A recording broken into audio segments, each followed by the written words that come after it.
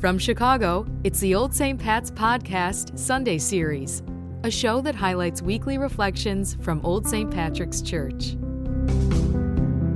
Something new happened this week. I received an email. One of the hundreds, perhaps, we all get, though the email batch seems to be coming down as the text messages seem to go up. There's so many different ways of communicating. I normally would have erased the email because I had a hunch I knew where it was going. But it was sent to me by somebody who has been a part of my life for a very, very, very long time. So I decided I'd look at it. I got down 3 lines, and I must admit, I did not look at the rest of the 3 paragraphs that were there. And I decided after 3 lines that I would send a reply, not about the email, because I hadn't read it, but about 2 things I found in the first 3 sentences, which somehow I believed in my heart and soul I needed to offer a suggestion. I wrote down the 2 lines so I would get them accurately, because I'm speaking in public today, and I do not want to be distorted. One line said, "I have no idea of whether the facts in the email are true or not." I hit the panic button. And the second line was, "I don't know the source's background." I stopped there, and I began an email response, and I said, "Please do not be mad at me, but I need to share several things with you." And I simply said, I don't think we should be passing on stuff we don't know where it's coming from. I just believe that, because I think we have a responsibility to do good and avoid evil. I think we have a responsibility to be a healing person and not contribute to the vulgar meanness, mistruths that all of us are exposed to on a daily basis. And I said, secondly, I think we need to know who the source is. What is their credential? From where are they speaking? And I'm not talking politically because I don't care. I would say those 2 lines about anybody. Because as a matter of fact, most everything I receive through modern mass communication, social media, whatever you want to call it, if I'm able to hit the delete key, I will. Whether it be Republican-driven or Democratic-driven, I've just had enough. I've just had enough because it keeps sinking my soul. It makes me sad. I, this morning, very early, went and I read this entire email for the first time. And I was right. It got very political, to the point that the author of the email was telling me how much they knew my political position. Huh? What's that got to do with anything? And it even got worse. Went on to trash, in amazing language, both of the major candidates running for the highest office of our land in both political parties. We don't need to do that. We don't need to say those things. We can be for somebody and against somebody, but we don't have to be vile in our language. We don't have to be mean-spirited. But I suppose if you're driven by your politics and not by your religion, that's how we're going to be. But folks, I've been a priest for 50 years. I'm driven by Christ, not by a political party.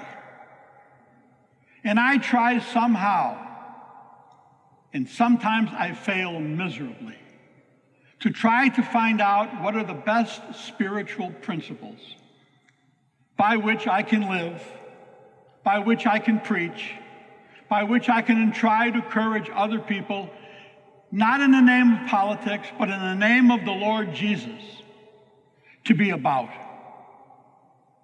And so I spent a good part of this week knowing what the gospel text was for today, trying to figure out how John Cusick can be a better reconciling person in the world today that is so torn apart.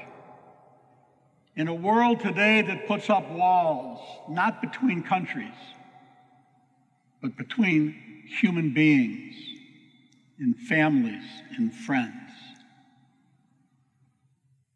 And then in the name of the Lord Jesus Christ, I try to figure out how I can stay in communion with people, even after hearing and reading and seeing some of the ways they talk with their own political passion about the country in which we live today.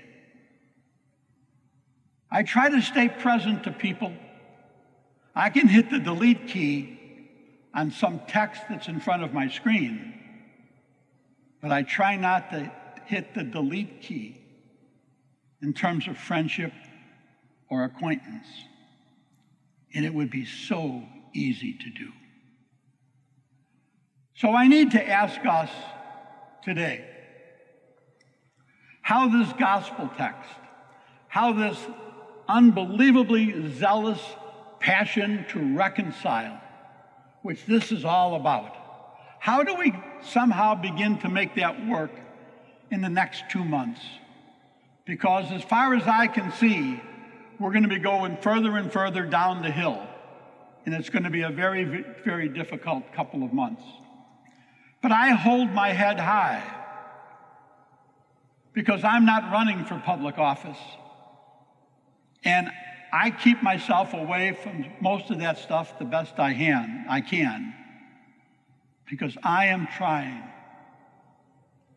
to be the Spirit of Christ in this broken world the best I can. I am trying very hard to get beyond a situation or experience that will be trashed so many different ways, and the language response will become so awful and vulgar. I cannot imagine that being the Lord Jesus Christ. But what I can imagine is Christ on the cross, dying, says, "Father, forgive them. They know not what they are doing."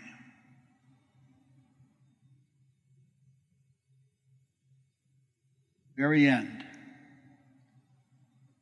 The activity of God at work in the world to forgive, to reconcile, to bring together. And as the Lord Jesus said, what has been bound together on earth, communion with each other, will be bound together in heaven. And that whatever will be loosed on earth, all the stuff that keeps us apart, if we can get rid of that, that too will be loosed in heaven. Because you see, the heavens and the earth are connected. And the God above depends upon the disciples below to be a healing presence in our families, in our community, and please God, in this wonderful, wonderful place, the United States of America. So my wonder is, as we leave wherever our sacred space is during Mass, can we go forth and see the message of Christ overtaking the messages we hear in a very heated, hot, divisive political time in our country? Can we look beyond racism in the way it continues to rear its ugly head? From telling someone on a bike to get off of a pier in Wilmette,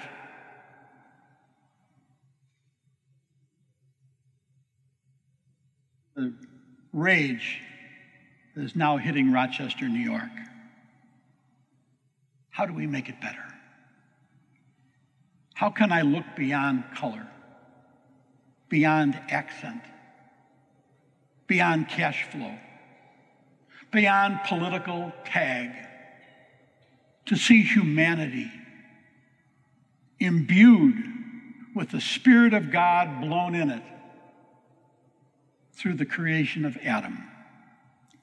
Yahweh God breathed into his nostril the breath of life, and he came alive. Ladies and gentlemen, for me, it's going to be a tough couple of months, but I'm up for it. I'm going to stand tall. I'm going to try my very, very best not to get down in the gutter, not to type pithy things which can hurt, but to keep my principles and try to speak respectfully and believably, with data, with background, and all that I need to contribute to the fullness of life and not tear down anybody, whether I've met them or not. There's thousands and thousands and thousands of people right now that are a part of this Mass. We are the ones who call ourselves by Jesus' name, Christian, in a particular sect of Christianity, Catholicism. Might I ask all of us, the 50 in front of me and the thousands in front of a screen, are you up for the call of Christ, whose name you and I imbue in our lives, and not put it on the back burner, but put it right in front of the fire? That the fire will burn brightly through us, and we will offer reconciliation possibilities, offering people a better way, if we can, to calm the language, to stand tall, to see in each other not a political enemy, but to see in each other the face of Christ in the presence of a loving, forgiving, reconciling, coming together with God and humankind. Can I be there for you? Will you be there for me? Come on, let's give it a go. In the name of the Father, and of the Son, and of the Holy Spirit, amen. Thank you for listening to today's episode. For more information about all resources and events at Old St. Pat's, please visit our website at oldstpats.org. To stay up to date with new episodes, please follow us on Spotify and Google Podcasts. Find us on Twitter at Old St. Pat's and on Instagram at Old St. Pat's Chicago. I'm Kate Anderson. You've been listening to the Old St. Pat's Podcast.